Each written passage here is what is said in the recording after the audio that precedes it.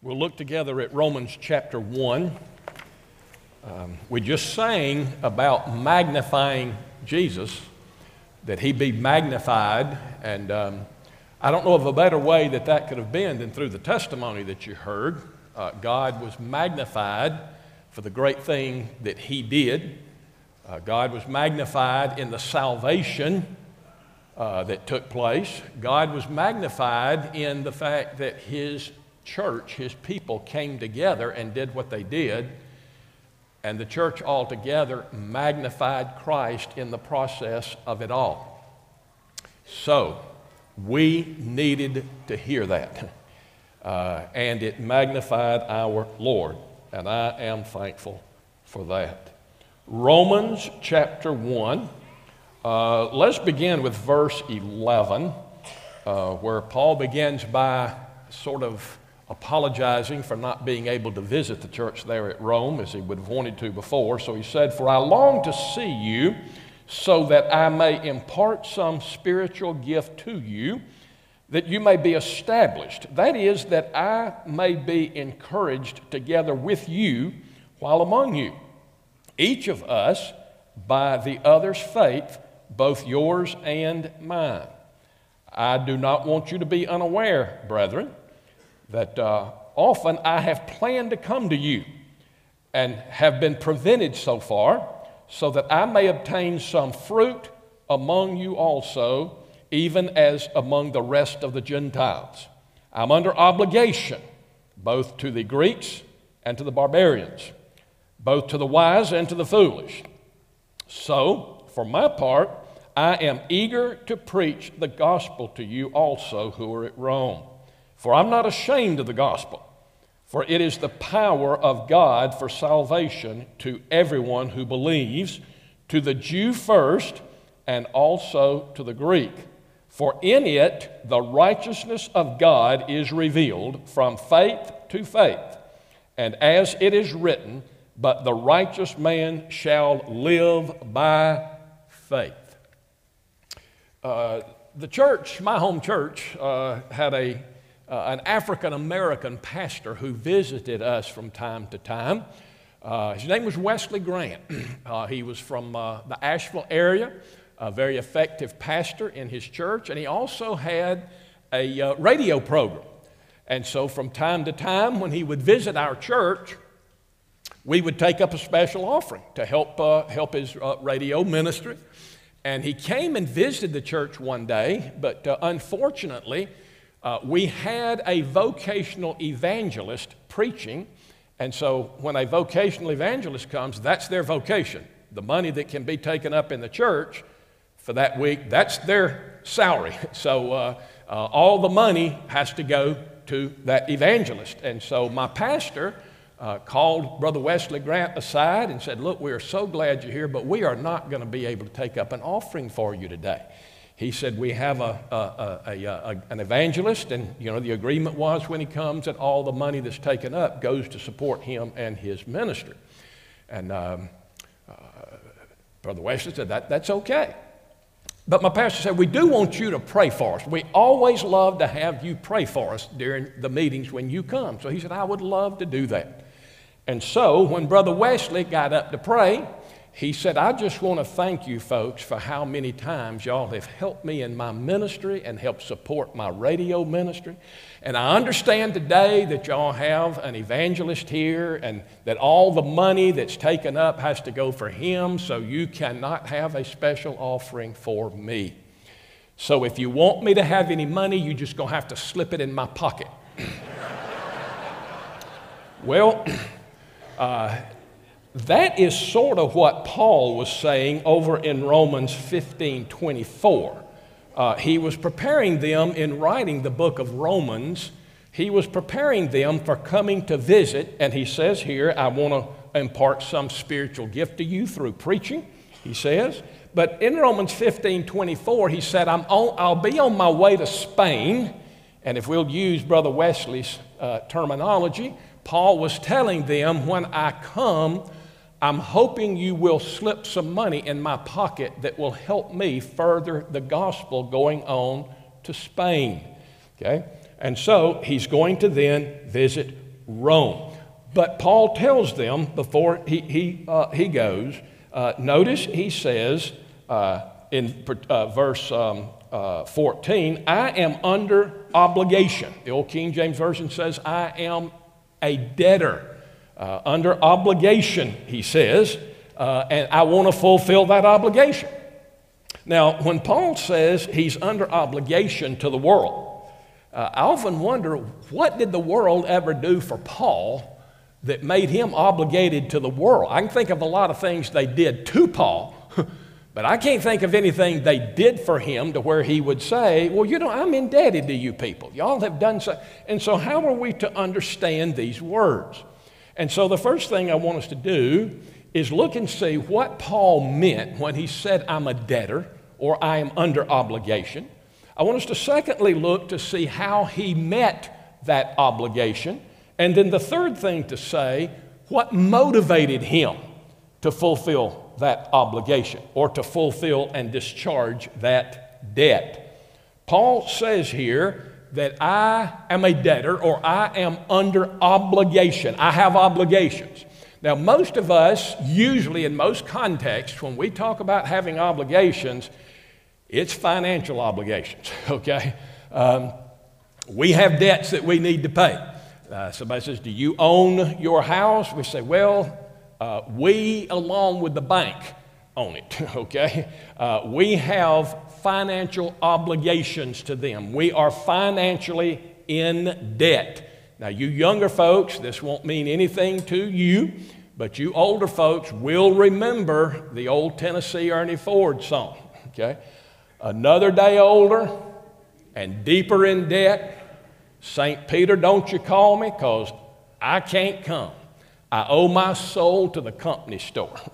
I am too far in debt to die, so I got to pay these bills. Well, financially indebted. Well, there's obligations, but I don't think that's exactly what he's got in mind here, because the world hadn't given Paul any money. He didn't owe them. I think we may come a little bit closer of what he means. I feel an obligation. I feel some kind of a pressure on me to act, and he feels this pressure on him to act, okay, because of some kind of legal obligation. You know, when you're riding in your automobile and you see that light that was green and it turns yellow, you know, and you sort of feel somewhat of an obligation to start acting. Now, I've seen some of you drive, and y'all react two different ways, okay? Some of you start slowing down, some of you speed up. But when it turns red, you have a real strong obligation. There's a real strong pressure that is on you to stop. And if you happen to look in the rearview mirror and see a policeman, that obligation in that sense is much stronger and greater intensity than normal. But the point is, you have a pressure on you. I have an obligation to stop the car. There's something I need to do. Well, that's close to what Paul is saying. You know, I feel an obligation here, but I don't even think that's exactly it. And then we have moral obligations. We morally feel that there is a pressure on us. If you see somebody that's hurt, for instance, if you were maybe in a car and it was not on a road where much was happening, and you saw somebody by the side of the road, or they had wrecked their car, you know, you couldn't just pass them by. You would feel a pressure on you. You would feel, and what that pressure is, a strong sense of obligation to do something.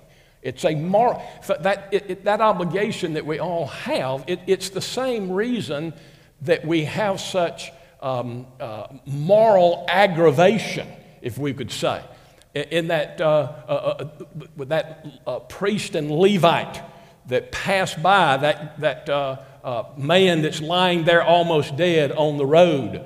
Why do we have such moral outrage when we hear that story? Because we know they should have had a strong moral feeling, an obligation, a pressure to do something. And that's sort of what Paul is talking about. I have an obligation. I feel pressed to do something. But you know, I'm not even sure that's the best way to explain what Paul is talking about here. I think maybe the better explanation or maybe a better illustration of it is something that happened in a church I was pastoring. And I had a man who had been a former member of the church. He had left to go in service and did an entire career in service. And when he moved back, he didn't move right back to the neighborhood, so he was going to another church. And so he called me and asked if I could have a meeting with him. And I was happy to do it. And he explained to me that he had grown up there and he had a deep appreciation for the church. And he said, let me ask you, I'm not a member of the church. He said, but would you be offended if I made a $5,000 contribution to the church? I said, yes, sir, but I'll get over it real quick. And so he gave a $5,000 contribution to the church. But he asked me, he said, would the church be willing to take $1,000 of that money? He said, you can spend it however you want. I just asked, there's a poor family in the neighborhood, and they were close to my family growing up, and they have need. Would the church consider giving them $1,000 of that money and do with the rest? And I said, of course, I don't get to make those decisions, but I said, I don't believe that'll be a problem. And so I got with my deacons and I got with the finance committee, and he sent us a check and we put it in the bank and we waited for it to clear, and then we went through everything we needed to do on the business side of it to take care of it. And then about 5 or 6 days later, we wrote that family a check. Now, between the times he gave us that check and we committed to spend $1,000 of it to give to this family, we were indebted to that family. Okay? You say, that family had never done anything. That's true. But somebody had committed something to us, had given us something that we were to be stewards of that actually belonged to somebody else. And until we actually fulfill that obligation that somebody had given to us for them, we were debtors to these people. We were under obligation to those people because somebody had given something to us for them. And until that transaction was completed, we were indebted to them. We were obligated to them, even though they had never done anything for us. That's what Paul means here when he says, I am under obligation to the entire world. The world had done nothing for him, but something had been deposited with him that was intended to go to somebody else. And until it had gone to everybody that was intended to go to, he felt an obligation. Now, what is that? Well, he tells us in verse 15. He just said in verse 14, I'm under obligation. Well, what is the obligation? The next verse tells us. Okay, 15, to preach the gospel to you. What was given to Paul that wasn't his, that was intended to go to other people, was the message of the gospel. And so Paul said, I have an obligation to the world. Not that they've done something for me, but that God deposited something with me that I'm supposed to give to others.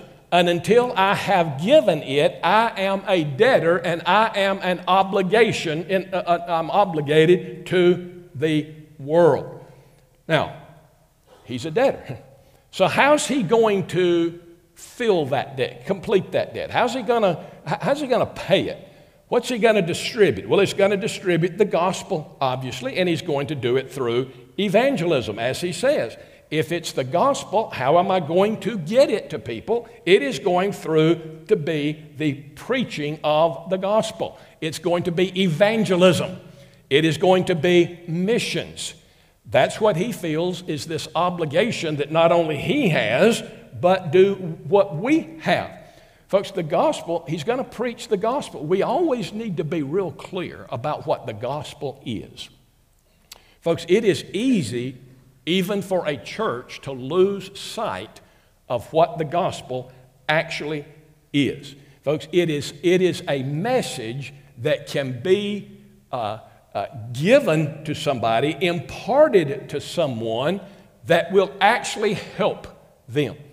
It is a message I imagine there was a colleague of mine was at an ordination, a Baptist ordination council one time when they were evaluating a person for the ministry and asking theological questions. And this person had just graduated with a degree in Christian studies, and I'm glad it wasn't from our university, or we would have taken back his diploma if there's a possible way to do that, okay? Because this friend of mine asked this prospective pastor that be ordained, he said, this is an ordination council for the gospel ministry. He said, tell me what the gospel is. And he said, well, the gospel to me, I would want to stop him right there. He said, I'm not interested in what it is to you, okay? I'm interested in what the Bible says it is, okay? But he says, to me, the gospel is finding people that are hurting and helping them. My friend said, okay. He said, do Mormons do that? He said, well, yeah. He said, do atheists do that? He said, well, yeah. So that's what the gospel is? The gospel is actually just finding people in need and helping them? That's the gospel? I hope you understand, that's not the gospel. You know, the fact that we've received the gospel may encourage us to do that, but if somebody needs to hear the gospel to go to heaven, are we going to tell them, oh, you just need to find people that are hurting and help them? And if you do that, you're going to heaven. That's precisely what this guy was saying.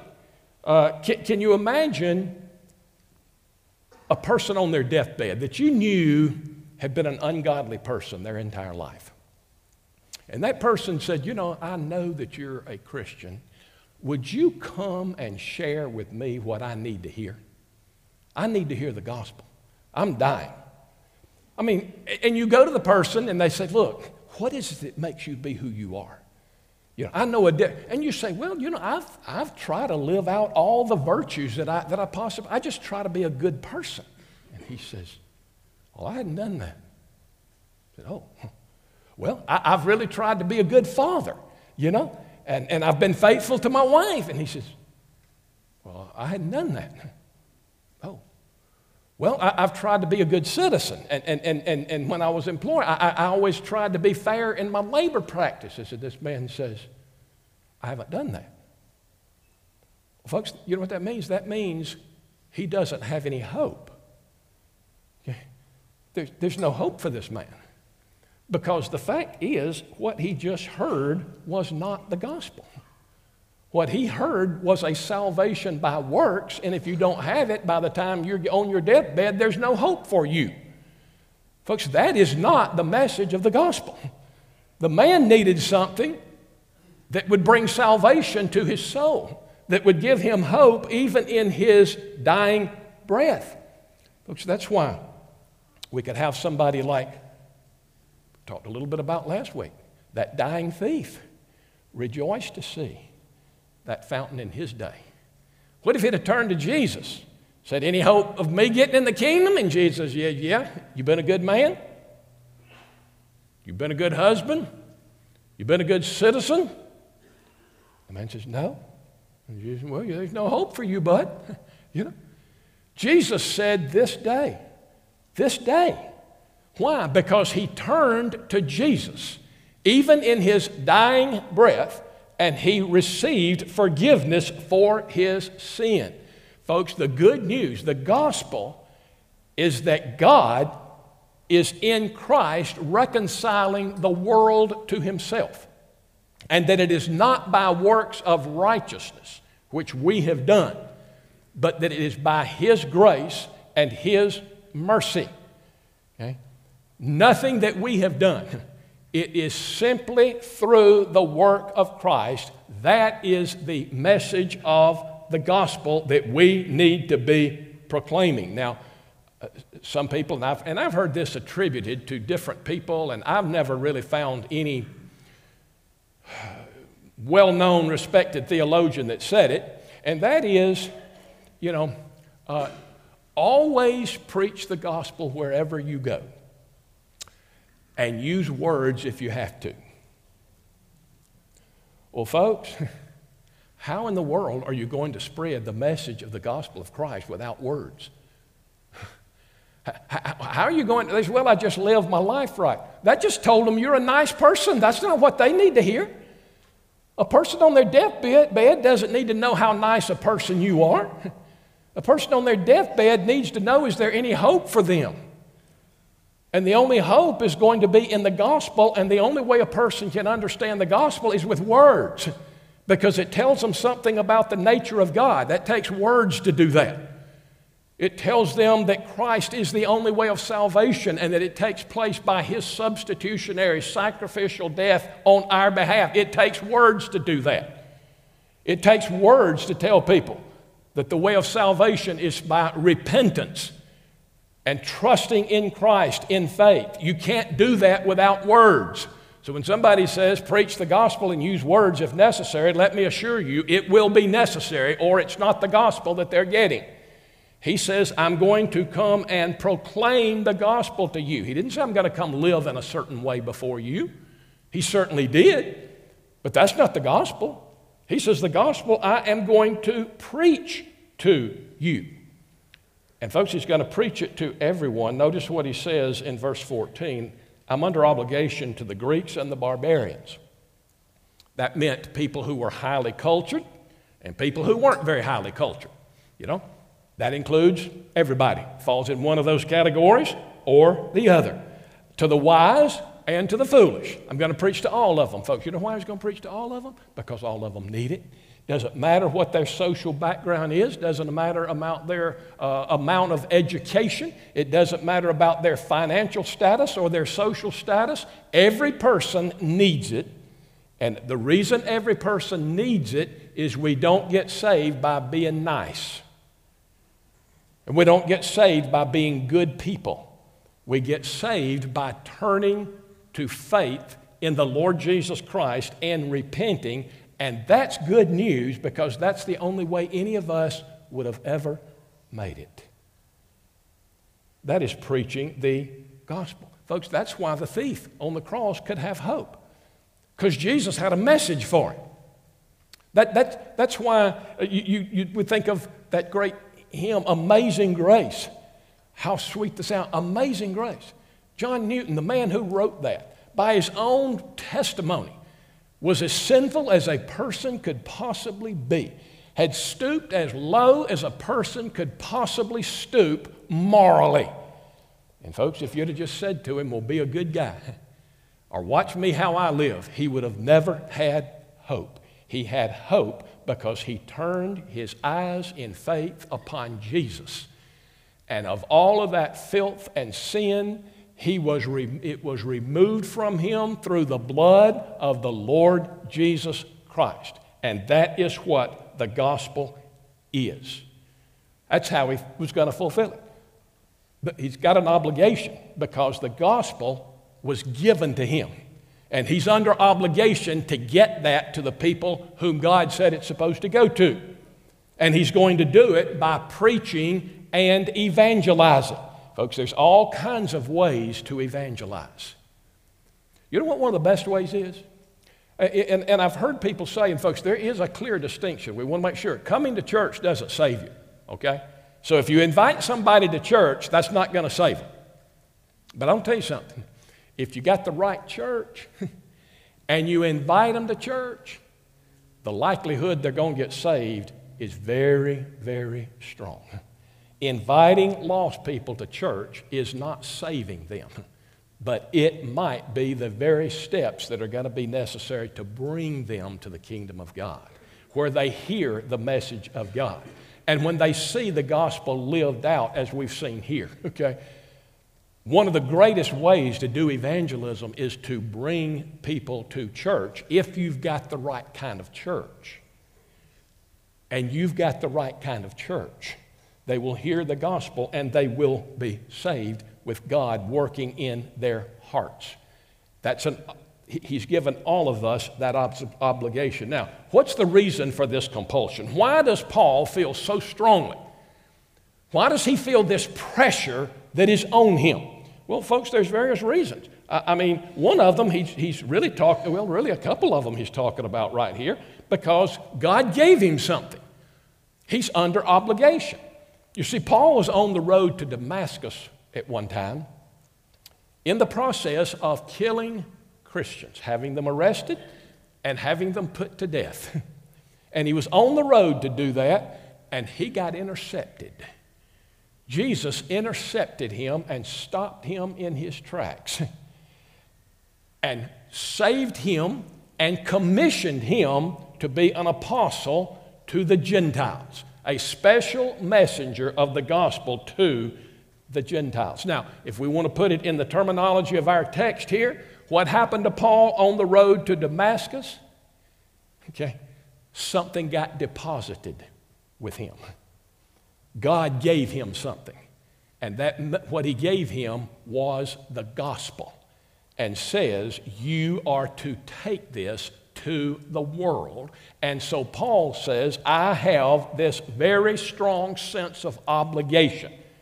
I have a debt to the world that I need to be giving them, not because they gave me something, but because God deposited something in me that is intended to go to them. And he felt this obligation because of the commission that he had. But there's another reason, and it's in the text here too. If you look actually at the verse right past what we read, he said, here's another reason. For the wrath of God is revealed from heaven against all ungodliness and unrighteousness. He says, because of the wrath of God. Folks, that's not a popular subject today. You know, some people think it's very unbecoming of a supremely perfect being that he could be wrathful. I hear people say, well, it's like, so God's like a 2-year-old having a temper tantrum. No, that's not what the wrath of God is. The wrath of God is God's settled opposition to anything that violates his character and his nature. And the result of that is going to be the wrath of God, and it ought to be the wrath of God. Friends, if God cannot be wrathful and angry against that which violates his nature, we don't have any business worshiping him, because he's not worthy of worship. He's worthy of worship because he is righteous and just, and when people break his laws, they are not breaking some abstract moral principle somewhere. They're breaking a law that is grounded in his very nature and character, and therefore when we sin, it's not against some abstract principle, it is against the very nature and character of God. People say, well, he's under the wrath of God. Really? Well, what about John 3:16? God so loves the world. Folks, he loves the world so much that he's angry at anything that keeps the world from him. His wrath is going to be displayed when he sees his people that he loves destroying themselves in breaking his laws. Okay?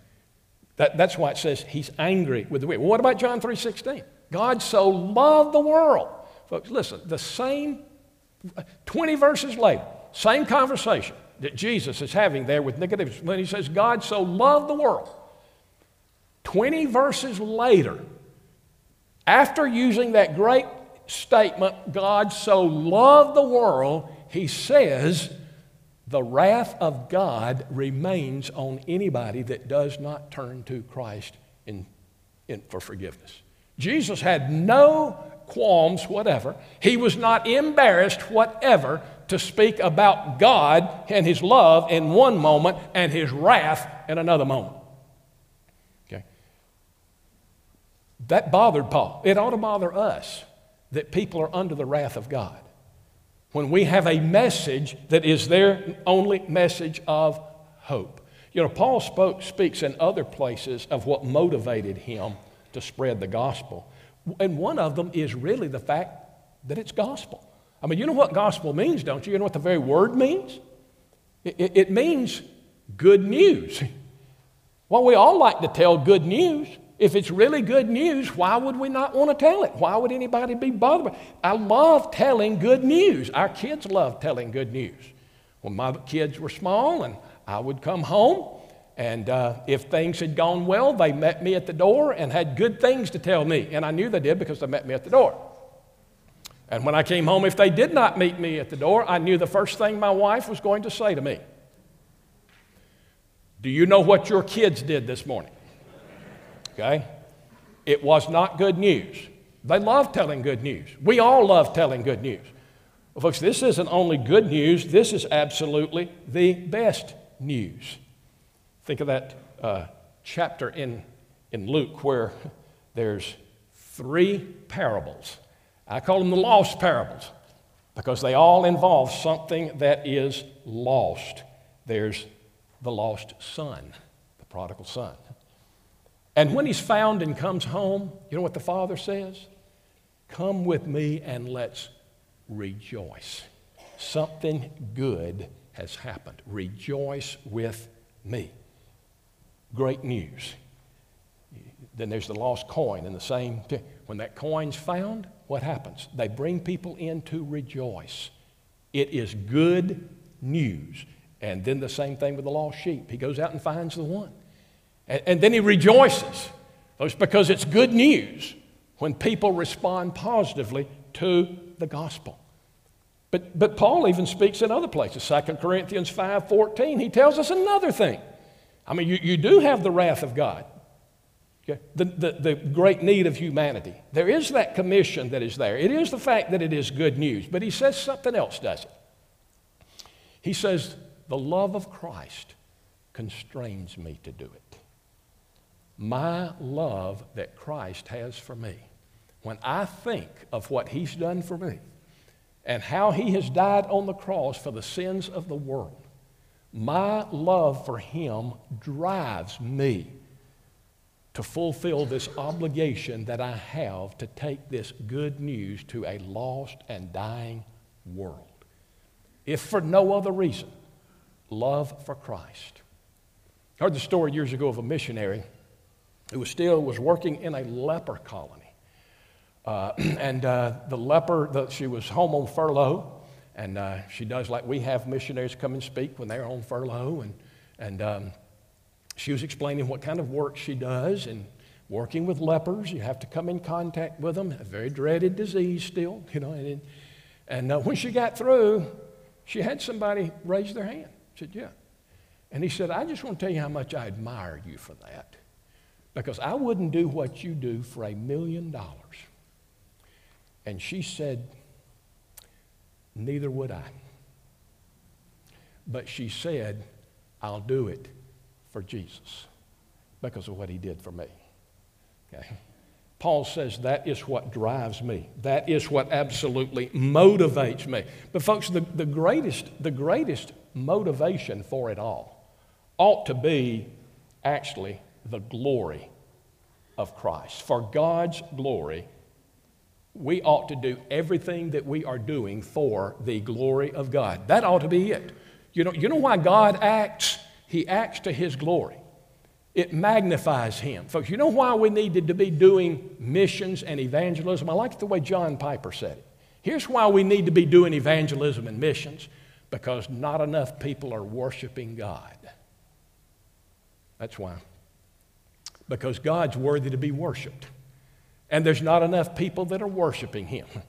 And we need to be evangelizing so that more people acknowledge who God is and how great he is, and that he is worthy to be praised. Paul, if you look in verse 5, look at what he says at the end of verse 5. He says, talking about the gospel and his apostleship, he's doing this and going to the Gentiles. Look, why did God send him to the Gentiles? For his name's sake. For his name, to glorify his name. Folks, it's all through the scriptures. We just miss it at times. You know why the 23rd Psalm, you know why that great shepherd loves his sheep and is taking care of the sheep? You know why it says he's doing it? He leads me in the paths of righteousness for his name's sake, so that he would be glorified. My friends, God is glorified in the salvation of sinners.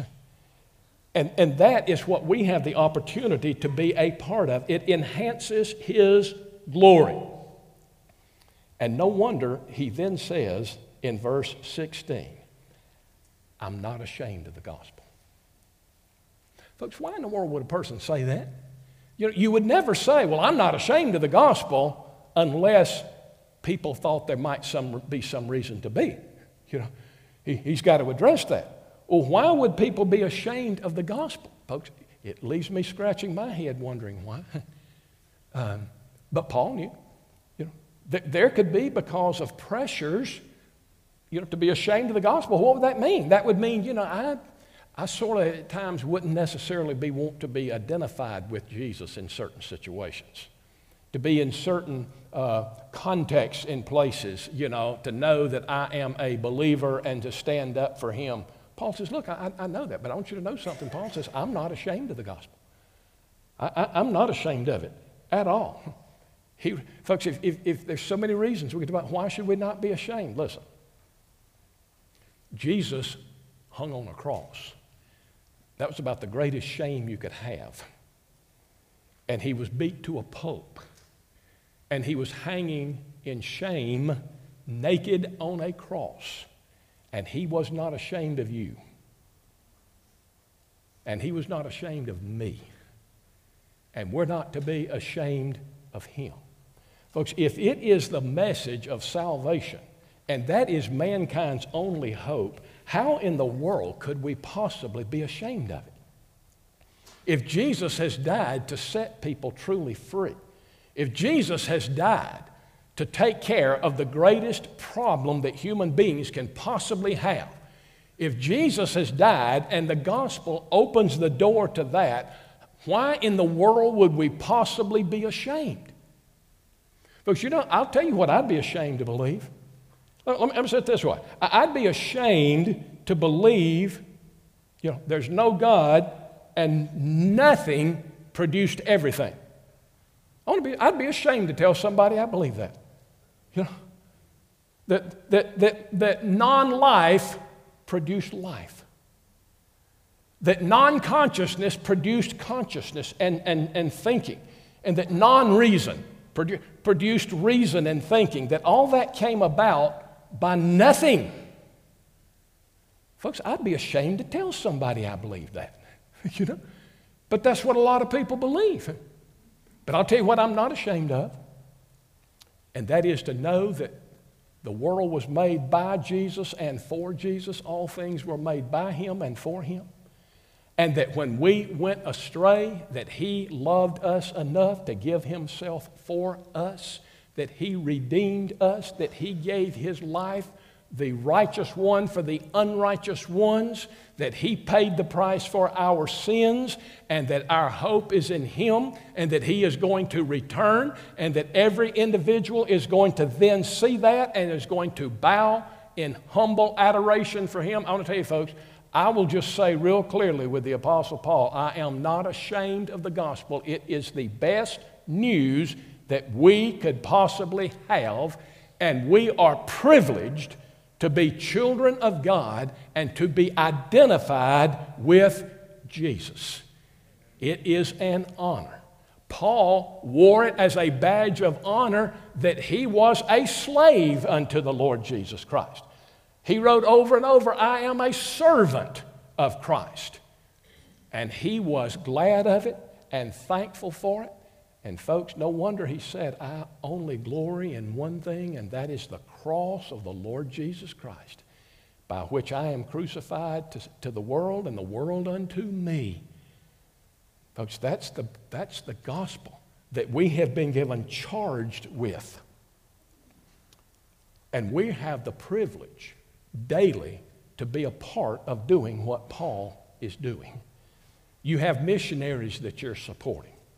We give money supporting our international mission boards and our North American mission board. There are other missionaries that we support. We were supporting missions when we helped this family do what they did. You're doing missions and evangelism when you take the opportunity to share with your neighbors. And yes, when you invite them to the church because you've got a right kind of church to where they can hear the gospel and we can fulfill that obligation that we have. It's not only Paul, but all of us are obligated. All of us are indebted because when God saved us, He deposited something with us, and it's the gospel. And it's our responsibility to take it to the world. You know, there's a fable story, makes a point. It's not true, but it certainly makes a point, that when Jesus went back up into heaven, and the angel said, well, what are you doing back here? He said, well, my work's finished. He said, your work's finished. There's all kinds of people down there that needs to hear what happened. What are you going to do? He said, well, I got 12 disciples going to do that. Those 12 you actually had when you were on earth, you know? I mean, you are trusting everything to them? What's your second plan? And he said, I don't have one. I'm counting on them to do it. Friends, he doesn't have a second plan. He's counting on us to do it. And it ought to be a joy that we have in working together and being co-laborers together with him in spreading the gospel, and in so doing, fulfilling our obligation that we have to the world. Somebody did it for us. Somebody did it for us. And aren't you thankful? Yeah. Let's stand. Father, we thank you that there is a such thing as the gospel. Lord, that's our only hope. Lord, we were dead in trespasses and sin. Lord, we were under your wrath and we deserved it. And Lord, we thank you that you were merciful to us and that you loved us while we were yet sinners, and that you sent Christ to be the propitiation for our sins. Lord, we thank you that somebody, and maybe many people along the way, shared the gospel with us, pointed us to Christ, Lord, to where we could be brought into the ark of salvation ourselves. And then, Lord, we thank you for the commission that you have given to us. Lord, that we too are now under obligation, Lord, a joyous obligation, to fulfill what you set out for us to do. And that is to share the message, the life-saving message of the Lord Jesus Christ. Lord, help us to be like Paul and forever sense this very strong obligation pressing on us. And Lord, help us to be faithful in carrying that out as long as you give us life and breath. Thank you for letting us be a member of a church that encourages this very thing and that provides even greater opportunities for us to fulfill this commission that you've given to us. In the name of Christ we pray. Amen. Thank you for listening to this sermon from Edwards Road Baptist Church. We hope you are meaningfully involved in a local church, but if you aren't, we would love to have you join us on Sunday mornings as we worship God and hear from His Word together. You can find more information about our church by visiting our website at edwardsroad.org.